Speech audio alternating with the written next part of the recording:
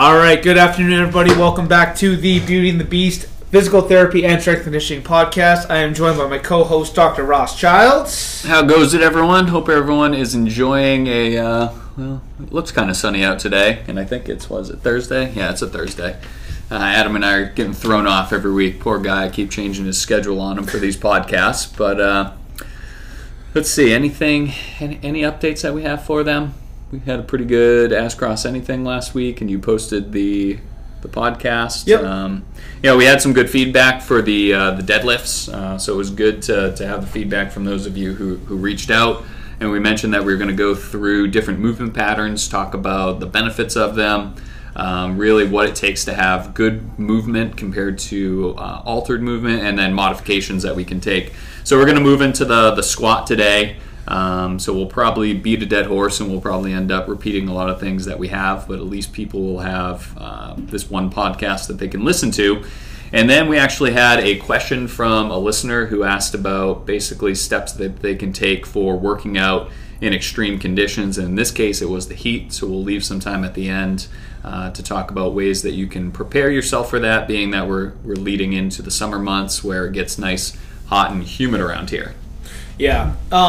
As we get into the squats, we end up talking about this a lot, especially when, the ones we talked about knee pain and training the knees and all that sort of different stuff. So, Ross, can you just, at kind of setting the table, give me a quick, so remember I had you do that, or I asked you to do that thing that we videoed talking about why it's so important to load the tissue, specifically around the knee. Can you just really quickly, that's not a soup. That's not something that I do. I mean, because it's not I'll give a quick answer for that. Yeah, like quick review of like what happens structurally when you load that, even though you may have arthritis or you may have, that kind of thing. Yeah. And even before that, we'll just back up. So when we're talking about the knee joint, we're talking about either thigh bone on shin bone, which is called the tibiofemoral joint, and then there's the patellofemoral joint, which is the kneecap on the thigh bone, and that's what everyone thinks it is, that it's kneecap on thigh bone, but there's two separate joints that are involved in that, and the joint is primarily flexion and extension, so it hinges, with minor rotation that occurs for locking out the knee. And then we have tendons and ligaments, and we have fascia around it, and connective tissue, retinaculum. Now we have to remember that tissue responds to the stress that's placed upon it, whether we're talking about bone, ligament, muscle. There's Wolff's Law, there's Hooke's Law, there's Sherrington's Law, and it all states the body will respond to an appropriate stress. Even if it's a negative stress, the body will respond to it.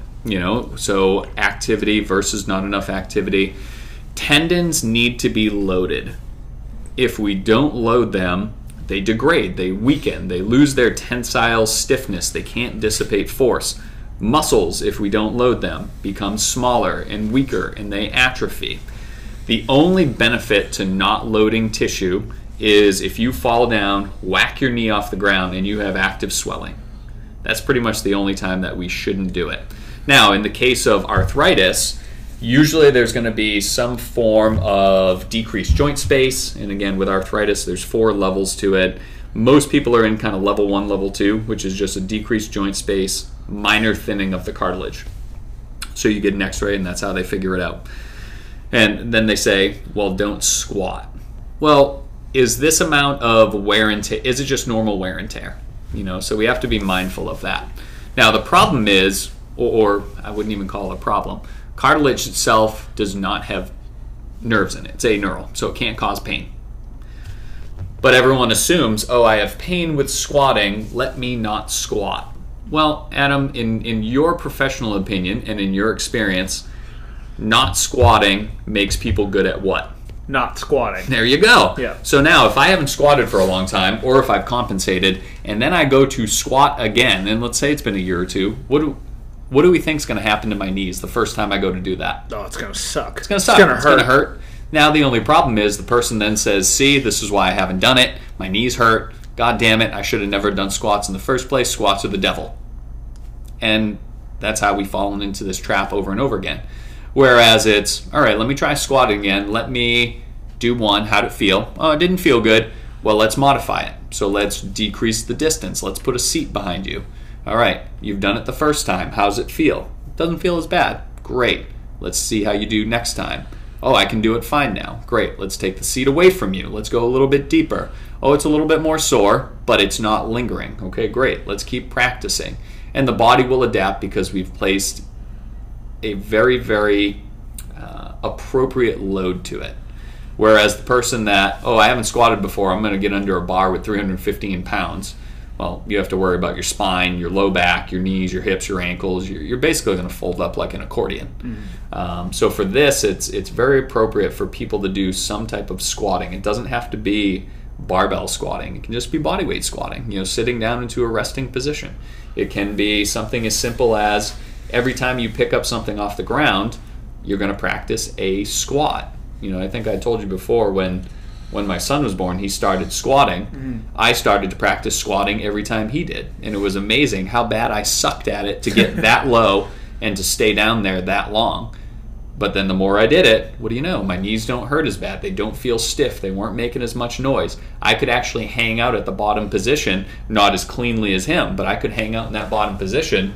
And now I can squat deep and it doesn't bother my knees. And my knees bend like 140 degrees. So, I never really had knee issues to begin with, but it can be done even with someone that has arthritic knees. So loading is appropriate. Too much loading is not appropriate. Not enough loading is inappropriate. So again, everyone's got to find kind of that sweet spot for them. Not to mention the other benefits that come: increased strength, increased function. You're able to exercise more, which decreases cardiovascular risk, diabetes, pulmonary issues, things along those lines. People may even get back to running. Who knows? And I think it's important too to remember, and I feel like we've been bringing this up more and more, that the forces and the situations that actually result in a traumatic injury are very difficult to replicate in a situation where you're doing things appropriately. So like if you go into the gym, you have sore knees, or you're somebody that knows that you have knee issues. Again, assuming nothing traumatic, you haven't, torn your ACL within the last 5 weeks or something ridiculous like that, or fallen on it like you gave the example before. You doing a goblet squat isn't liable to create any sort of traumatic problem. If you overdo it, you're liable to wake up sore the next day and maybe be sore for a couple days, but your chances of doing something irreparable are extremely low. Minimal. Right. If you have good coaching, if you have good body awareness, if you scale appropriately, the likelihood of a traumatic event or something significant happening is very, very low. Now, if someone decides, okay, today I'm going to go for a back squat, I'm going to try to go for a 75-pound PR. We're talking a significant amount of weight. You unrack that bar and all of a sudden you see the legs wiggling back and forth between hyperextension and not. It's like, oh boy, that knee is going to get fucked up. But more likely, even if you think about a squat, so let's say someone does a heavy squat, goes down, feels pain. Where do they typically feel pain? Think about the times you've done heavy squats. I was going to say it's usually in the front of the knee or that kind of. Oh, you just mean like heavy squats just in general? Yeah. What body part tends to bother you more? For me, it's my back. Exactly. Personally, that's what bothers me. It's usually never my knees. My legs feel fine. I put a heavy load on. I start to descend. Once I hit the bottom in the hole and come out of it, that's usually when I feel it. Yeah. But I've never. I won't say never, but. I've felt knee pain during squatting before, but squatting has never caused my knee pain. Yeah, I was going to say sometimes because it was sore ahead of time. Right. Now lunges will cause knee pain, especially if my problematic knee or affected leg, whichever one, is my trailing leg. Right. But that's because of the position of stress that's placed upon it. The kneecap is getting pulled back into the trochlear groove or the socket, and there's just not enough room to breathe in there. Right. And that's very common that we'll see that. So. Now, is there ever an instance where you tell people to not squat? Only if somebody has something traumatic going on. To be honest with you, the only other times it happens is when I'm just like, when somebody's, their knees hurt, And I, to be completely frank, have, explained it 15 different times and that kind of thing. Like, yeah, that's a situation where I'm like, okay, fine, don't squat. Or like the rare occasion, there have been a few clients who, your hypermobile client that can't control their range. And I wouldn't say that I tell them not to squat. That's, I guess, how often do I tell people not to squat? Unless they've had something traumatic, it's super rare. Yeah. Like to completely change it, like, nope, okay, don't squat, go do an RDL. Yeah. Like something that's extremely small knee bend. But and I would say, and knowing you for as long as I have now and your philosophy, you've probably tried different variations of a squat before you quickly abandon it. Yeah. And that's what I'll typically tell people. But for me, it's all about severity and irritability. So for me, if someone says, when I squat, my pain comes on, first repetition, it's an 8 out of 10, and it lasts for a couple hours, then it's like, all right, let's take some time off from squatting. Yeah. But even then, can we do a sit to stand? Can we do a TRX squat? Can I even put you into a child's pose position, which is an unloaded squat? Can we widen your stance? But again, I've gone through every variation I can think of, because there's never a bad time to squat. It's how we get in and out of a chair. It's how we should be picking stuff up off the ground. Although if someone bends over and just picks up something from their spine, we should be able to do that as well. We should be resilient. It's how we get on and off the toilet. It's such a functional activity to have your hip flexed, knee flexed, let your leg muscles do the work for you, have your core control everything in your spine, that I would be doing someone a disservice if I said, don't squat. Yeah. I better have a damn good reason for it. It's like, don't squat for 3 days because of this pain, and then we're going to get you back into it. So even if I say don't squat, which again is extremely rare, it's with the goal of allowing tissue irritability to calm down. Maybe there's some active inflammation, and I give them something else to do. But within like 72 hours, I'm going to retest it. How's that feel? Oh, it's better. Okay, let's sprinkle this in, or let's take another 2 days. How's it feel? It feels fine. It's just stiffness right now. Okay, so it's not the pain that you were having. No. All right, try 10 of them. Okay, try 20 of them. Try 30 of them. How's that feel? No pain. Okay, let's get you away from the seat. Now try a bodyweight squat. Now remember, there's nothing behind you. Go slow and controlled. Oh, that felt fine. Okay, now try 10 of them. Now try 20. Now try 30. And you just take them through that process of progressive overload. So I can't think of a time. I mean, maybe in the case where someone potentially has torn something and they haven't gotten imaging, and they say, my knee just feels very unstable, like if I do something it's going to buckle. It's like, all right, that's a contraindication to movement, because we don't know what's going on. But it's rare I see those people. Usually if someone gives me a mechanism of injury that I'm suspecting a significant problem, structural problem, I'm going to refer them out for imaging anyways. And then once we get a confirmation that yes, something's torn, or no, nothing's torn, then you make that decision. But it's extremely rare that I say don't squat. Yeah. The only times that I've said anything recently, and I this is kind of like outside the realm of the answer, I guess, or the question, but everything's fair game here. Yeah, I guess I don't know how to quite classify it, because it's kind of in the middle. But if somebody's having knee pain, we do a couple rounds of squats or a couple rounds of wall sits, and they're just like, okay, that's it, like, cut it. But I guess that still kind of fits into what you were saying. Severity and irritability. Right, so like it starts off okay, but it gets progressively a little bit more sore. I mean, so progressively worse. Like, to me, that's a sign that we either need to modify or just for a day or two, let's abandon it. Yeah. With the goal of coming back. I didn't mean to cut you off. No, that's fine. That's because I didn't mention that. If it's progressively getting worse with each repetition, let's shut it down. Yeah. It's not worth it. If someone says, "Oh, first time I do it, it's a 5," and then by the middle third, it actually feels better. It's like a 2. I'm like, all right, keep going. Yeah. See what happens. And if someone has like a tendinopathy or a quad tendonitis, patellar tendonitis, not acute, right. Probably subacute or a recurring lingering issue. Typically, I find it's when they start activity. Oh, my knees don't feel that great, but once I get going, I feel fine. And that's a hallmark sign of the tendon, everything needs to be loosened up. You need to reload it all over again. You need to teach it to refunction. But that concept is no different for tennis elbow, golfer's elbow, shoulder tendonitis, quad tendinopathy, patellar tendonitis, runner's knee, jumper's knee, Achilles tendonitis, plantar fasciitis. Again, it outside of that acute traumatic event, all of these are very, very, and again, I don't like using the word fix or cure.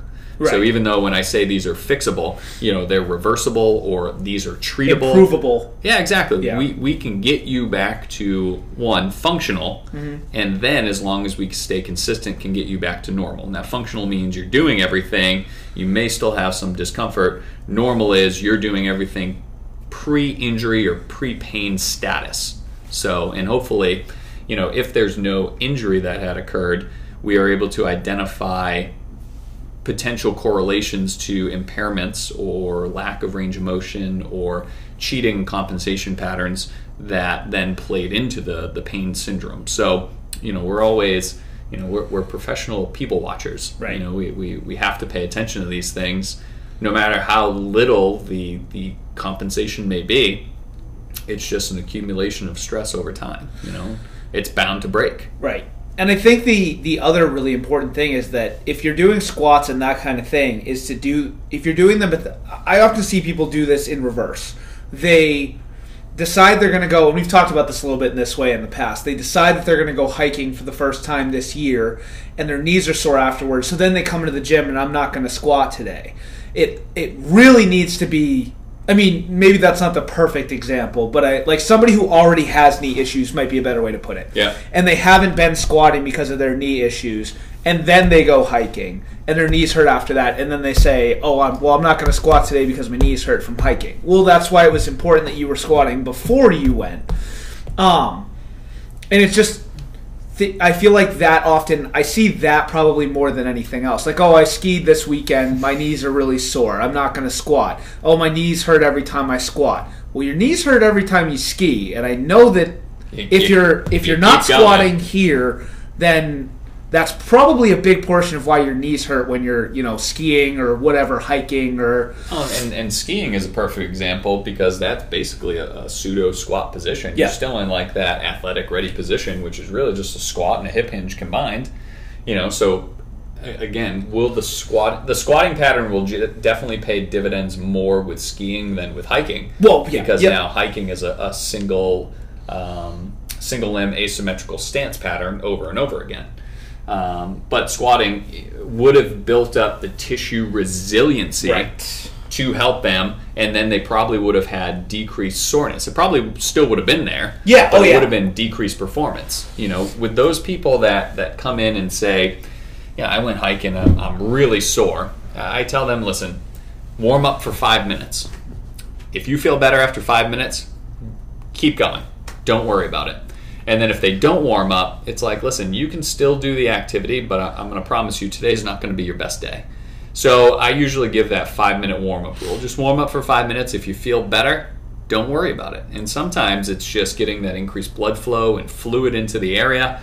Sometimes that's going to flush out whatever toxins are there from and I call them toxins, whatever metabolites, byproducts are there from the activity that you did. It's just, it's no secret. We get stiff and sore after activity, whether we're good at it or it's our first time doing it. It's just the way that it is. So then it's listening to our body. How is it responding to other activity? If someone said, I worked out 6 days really, really hard, and then I hiked on the 7th, it's like, all right, maybe probably should take off squatting. However, take off everything. Just have an off day, or maybe you just get on the bike today and do something nice and light. Go for a walk. That alone is probably going to be more beneficial than anything else. Just let the body relax for once. But, for most of us where we don't work out 6 days and hike on the 7th, we have to pay attention to what the soreness tells us. And then, is it getting better, worse, no change? How do you feel beforehand, during, after, and then the next morning? So I typically just find that people tend to feel better when they move. Yeah. Even if you have to be modified, movement's always going to be key for us. But that leads us back to squatting. If my knees are bothering me, we modify the squat. let's start moving it in that natural pattern that we should be moving. And then I typically find it may not be great the first time, but it's definitely better the second time. And then it's even better the third time. And then next thing you know, it's like, oh my God, I'm actually squatting again. So if you had to pick one reason, and I don't know if I'm going to be wording this the right way to get the answer that I'm hoping you will give, but if there's one thing holding people back from squatting, what do you think that one factor is?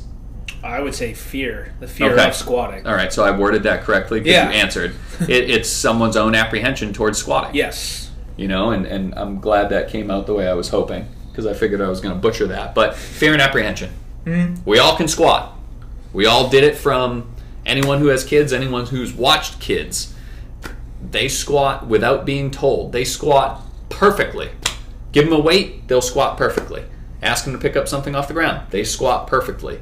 You'll typically see it until about, I'll say 10. And that's a loose number. And they've just had less free play at that point, more sitting. And then there's more sitting when it comes to high school. And then a lot of high schoolers don't squat the right way. And then you go off to college, you don't think about squatting. Then you get your first full-time job, which is sitting, which is not squatting. So really you're just good at rounding forward. Knees can bend to 90, and that's about it. And then if people don't practice it, use it or lose it. Literally, use it or lose it. We, in theory, should move the same way that toddlers move. Our physiology is the same. Our bone structure, although stiffer, is still the same. Our movement circuitry in our brain, assuming we have a normal nervous system, mm-hmm. is the same. But what changes? Well, the older we get, the more stress is beaten down on us, the life stress, and then everything changes. Can we recapture that? Yes, we can. Again, assuming we put the time and effort and have the patience with it, we still have the normal circuitry to be able to do so. We just have to kind of rewire things to get back to our new normal. Yeah. So, if you don't mind, I'm going to switch us over to you feel good to... Yeah, I feel fine with that. Yeah. I think we got our point across as far as the squats are concerned, why we should be doing them, things to watch out for. Don't let pain be the driving factor. So we talked about some modifications. So I think that's a good place to kind of cut it, because I do want to leave some time for the question that was asked by the listener. All right, so... And if anyone has any questions about squatting or anything that we were talking about, always feel free to reach out to us, because we're always willing to talk about this more. We just really thought that this next question was good for us. So we had someone reach out and basically talked about working out in extreme heat. What are some tips that can be taken to basically avoid heat exhaustion, heat stroke? They didn't use that terminology, but really that's what we're watching out for. How can we perform optimally when we are in those conditions? Now, whenever it's a hot day or humid day, and it doesn't even have to be that hot, just something more than what we're accustomed to, we always have to remember, and the given rule is always dress like it's going to be 20 degrees more. So even on colder days, dress like it's 20 degrees warmer. So we want to make sure we dress appropriately and we set up for those days. Now, when we're talking about heat exhaustion versus heat stroke, those are kind of the two worst things that we can get when we're talking about working out in extreme temperatures, and that can be outdoors or that can be indoors. Now, typically with heat exhaustion, someone usually reports dizziness and fainting, usually an increased thirst. They have excessive sweating. They'll notice that they have a rapid pulse, and if you were actually to check it, it's probably going to be a little bit weak. There's probably going to be some nausea associated with that. And then muscle cramps and fatigue. And I think for any of us who are athletes, we probably experienced that at one time. Now, not everyone experiences it the same way and may not have all of those. Now, versus a heat stroke, now you've gone beyond exhaustion. Now you're into the headaches, the confusion, the elevated body temperature. You can't sweat. Yeah. The rapid, strong pulse. Again, you may have nausea, but this time with vomiting. Red hot skin, and you may actually fall in and out of consciousness. So, what we're trying to do is set the tone of these are the worst things that can happen. I've only seen heat stroke once. And this was when I was an athlete growing up and playing. We were at summer camp. It wasn't the summer camp's fault. It was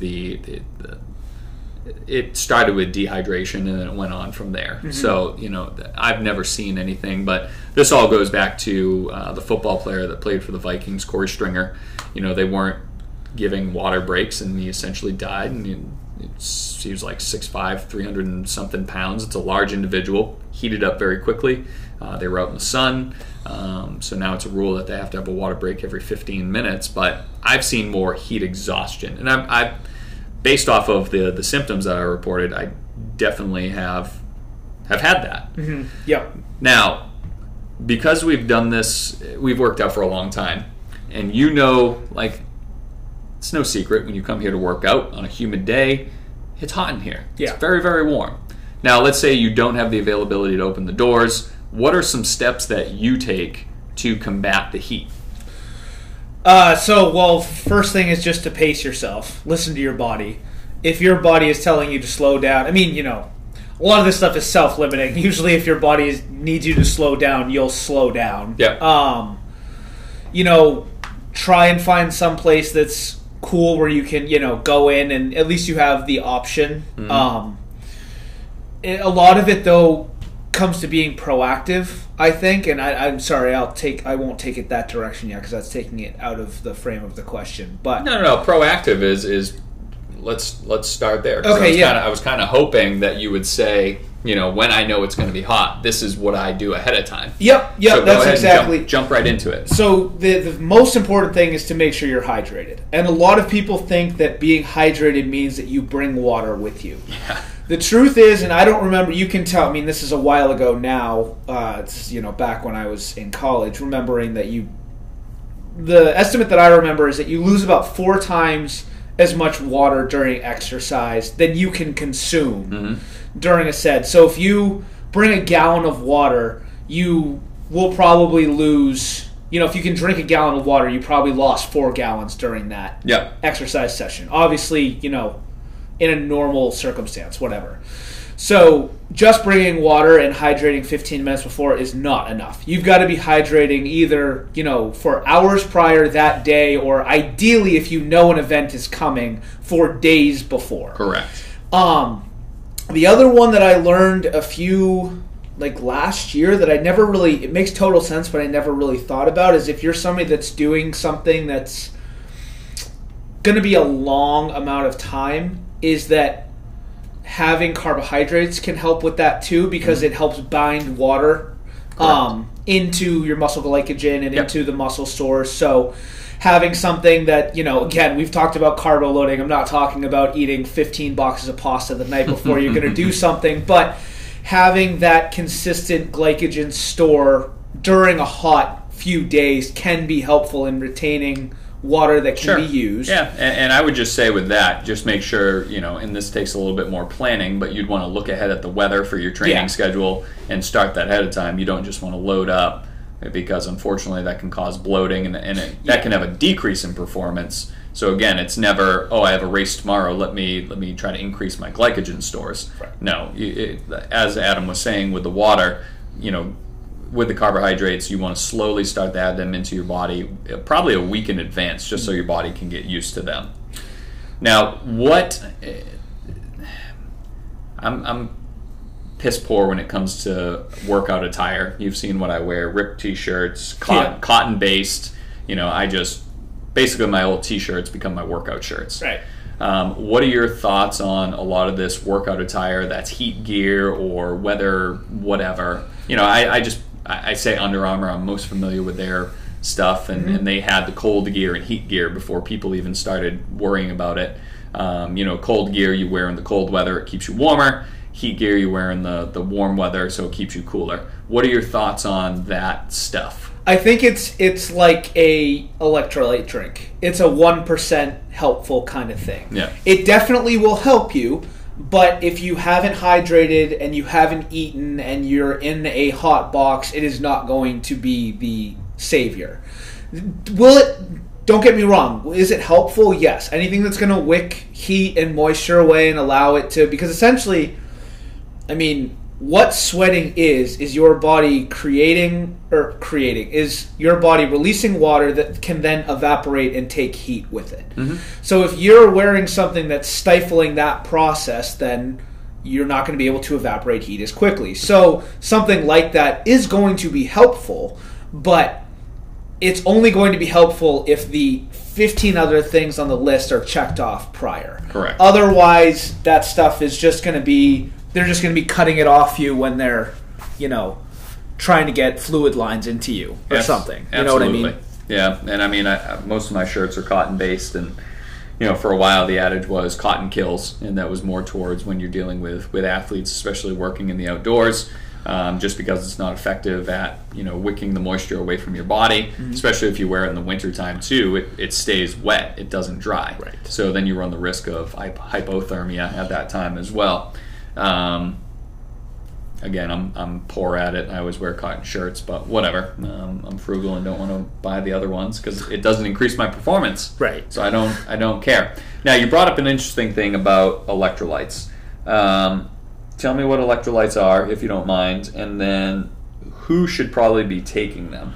So electrolytes are basically the minerals that are involved in muscle contraction and relaxation. So in order for your muscle to contract and then relax, you need sodium, potassium, calcium. I'm not sure if these are all considered electrolytes or not, but sodium, potassium, calcium, magnesium. Did I miss any? I think there's another those one are that the they big partially ones, contribute, but those are the big ones. Those are the big ones. Yeah, and they're all part of the sodium potassium pump for a muscle contraction. For the longest time, people used to say, "Oh, well, when you have muscle cramps, it's because you don't have enough potassium," and so on and so forth. But when you're sweating a lot, you're releasing sodium. Yep. Your body is just kicking that out of your body. That's why if you have a dog or anything like that, dog comes over and licks your face after a workout. It's licking all the sodium off your skin. So do I think it's just the potassium that we need to load up on? No. There's certainly a time and a place. So I'll usually tell people, and I took this from endurance runners, they'll have salt tablets. And they'll actually have the salt tablets while they're running, biking, whatever it may be. And I'm like, what the hell are they doing that for? And it makes sense because now they're replacing their sodium, but also sodium helps you retain water, which also may help you prevent dehydration. So it's just a different way of thinking about it. So I usually recommend, at the very least, people will take some type of sodium. Magnesium, I think, is very important to take. I take potassium, but that's just based off of research saying that we usually are deficient in potassium anyways. I don't always drink that beforehand, but I will take it after. So really it's just a matter of whatever works for your body. I take magnesium all the time. That's just because I feel like we don't get enough from our soil-rich foods. I do take it before my workouts, and especially when I'm dealing with working out either outside where it's super humid, I really focus on magnesium, and then I focus on sodium. Those are the two big ones for me. But that doesn't mean it works for everyone. Some people may not feel like salt's the best thing for them, so it's then finding something that works for you. If people are drinking, even a lot of energy drinks now, a lot of people are like, oh, energy drinks, this and that, yada, yada, yada. It's not like the old days with like the Red Bulls where it was chemical this and chemical that. Nowadays, basically, your energy drinks are just ramped up vitamins and minerals at high doses. And then some of them will put caffeine to it, like 160 milligrams, sometimes 200 for an extra kick. So I'm not even opposed to that as long as they're also drinking something else in the meantime. But it has sodium in it, it has your B vitamins, it has magnesium in it, maybe not in the quantities that I would want to see, right. But it's still better than nothing. When people talk about Gatorade, then it's, do I get the sugar versus the zero sugar? I think that's personal preference. I personally don't want that. Just because I've gotten away from sugar so much that I just don't like the taste of it anymore. But in theory, you need to restore glycogen, so that's where the sugar comes in. And they also have the electrolytes in them, and that's where Gatorade really got their name from, was that it was a sugary drink with electrolytes. Well, and now those, I don't know what finally kicked off the need for it, because it feels like it's only been the last 2 or 3 years, even though Gatorade has been around for 30-40 years now. But now Pedialyte has come out with like an electrolyte drink that's very low in sugar, but is higher in some of those other electrolytes. And like Pedialyte has one. I think Gatorade released it's like Electrolyte or something like that. There's a few different ones out there now that are lower sugar but more along those lines as well. So I wonder if Pedialyte cashed in on everyone drinking it, especially after they were drunk. Maybe. Yeah, actually, you could be right. Because you think about it, most of the time people would be like, oh, I'm going to get drunk, I have to go get Pedialyte. Yep. It's like... They just leaned into it. Interesting. So PETA's like, hey, you know what? We're not going to argue. We're just going to gear it towards you idiots. Yep, that very well could be the case, actually. I was an idiot at one time. I'd be lying if I said I never tried that. I would be too. So really it's just a matter of, and Adam mentioned you have to be proactive with this stuff, and you have to know how your body responds. Now, like anything else, our body will adapt. So if you're constantly working out in the heat, your body will adapt to it. You will get better at heat dispersion, and then you don't have to worry as much about it. But if you're used to working out in 50-degree temps and then all of a sudden you're going into something that's 80 degrees or above, your body's going to take a hit. So you have to scale everything appropriately, know that you're not going to be able to push to 110% that you like to. But for me, it starts with hydration. The hydration leading up to it, during, afterwards, the fueling of your body to make sure that your body's using the water efficiently. So that also goes in with your pre-workout meals, your peri-workout nutrition, your post-workout meals, whatever it may be. So, the one big thing that I can't stress enough is just make sure that you're staying hydrated. That's with or without electrolytes. That's going to be a personal preference. And then if I had to choose a secondary thing, it's probably paying attention to, or being honest with yourself about performance levels. And then after that, if someone continues and they say, give me something else, I would then say, look into a wicking shirt to kind of pull the heat and the moisture away from you. So any one of those that you would disagree with, or any other one that you would add in to kind of the top tier of what they can take away today? No, not at all. The only thing I was going to add in there is, and make sure that if you bring water, make sure you try and drink even if you don't necessarily feel thirsty. Because sometimes your thirst response can get all kinds of fucked up, especially when we're in those hotter environments. Yep. If you're bordering on heat exhaustion, that kind of thing, like in that area, sometimes your thirst response isn't quite what it should be. Yep. So where you gave the example of the NFL and the water breaks and stuff. If if you're sweating a ton and you realize you haven't drank, even if you don't feel thirsty, go over to your water bottle, see if because sometimes you don't realize you're thirsty. You go over and you start to take a swig, and before you know it, you've emptied half the bottle. Sure. So keep that in mind too, that just because you don't necessarily feel thirsty doesn't necessarily mean that your body doesn't need it. Yeah, and especially with the high rate that the body's trying to get rid of water, that the high rate is trying to get rid of heat, again, it's going to be a lot different compared to a cold day where your body's not releasing that, and you really don't need that much because you're not pushing yourself to the same ability or against the same stressor. Right. During the colder weather, we typically, our body's going to warm up so that we can perform better. Whereas this case, we're trying to control how much it actually warms up. So, any other key points that you want to make about training in the heat? No, I think we hit the major ones, because if you have that stuff in line, usually the other stuff is just icing on the cake. Those are the big ones. So I would agree with that. All right. So you guys know the drill. If you have any questions, certainly feel free to reach out to myself or Adam. His email's at the bottom, so even if you have a question for me, he'll get it over. There'll also be the link to my Ask Ross Anything. So I'll actually be pushing it off for about 3 weeks, because I'll actually be heading down to Tufts University to help teach in their PT program. So I'll miss the next one. So hopefully I'll set up some reminders so we'll have good conversation when we come back. I think that'll be around the 9th or 11th, 13th, somewhere around there. But I'll put it up there, and then we'll also have my link to my Willabate page, which I mentioned last time. It will eventually switch over to a company called Fullscript. They merged, so nothing really changes other than the name. And if we have any updates, we'll certainly let you guys know. But in the meantime, take care. We'll talk to you soon. Later, guys. Bye.